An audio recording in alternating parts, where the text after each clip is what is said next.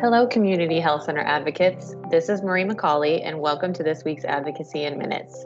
Today is September 3rd, 2020, and here's the latest in advocacy and more in minutes. Joining me is the NAC advocacy team, Shamal Shepard and Kristen St. John. Kristen, what do you have for us today?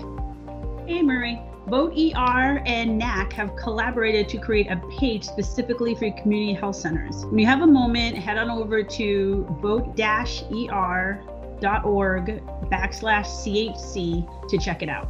There are also 2 new resources to provide voter registration guidance. Visit HC Advocacy's voter registration page to download the voter registration best practices and legal questions and answers for voter registration. If you would like to purchase more Vote ER NAC claims for your health center with the QR code, you can do so at nac.zancanstore.com. We are looking to partner with rural health centers that are using texting platforms for voter registration efforts. Potential funding is available. If you know of any rural health centers doing this work, please let us know by emailing Susan Burton at sburton@nac.org. What about you, Shamal? As of today, September 3rd, progress has not been made towards another COVID-19 stimulus package in Congress. This week, during our CHI at Home virtual expo, the NAC Federal Affairs team provided policy overviews and the latest insights from the Hill. We hope that you were able to join us. Please stay tuned for further updates as events develop. Thanks for sharing, Shamal. We'd also like to highlight a quick learning opportunity that has been shared from the Harvard Library. Their collection documents the experience of COVID-19 across Black communities in America.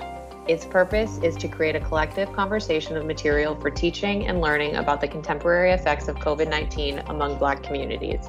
The aim of this guide is to support exploring this topic from multiple social and cultural perspectives as a place to begin a dialogue. You can find the link in this week's Washington Update. Also, folks should remember that the NAC research team has more updates for you this week. Make sure to check out their most updated COVID-19 infographic on the NAC Research and Data page or visit bit.ly/HC COVID August 21. Thanks, team, and thank you to our listeners. We were fully present this week at our virtual CHI, and we hope that you were there and that you enjoyed it with us.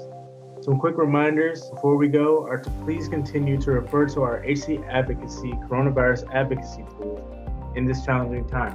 You can find the advocacy website at hcadvocacy.org.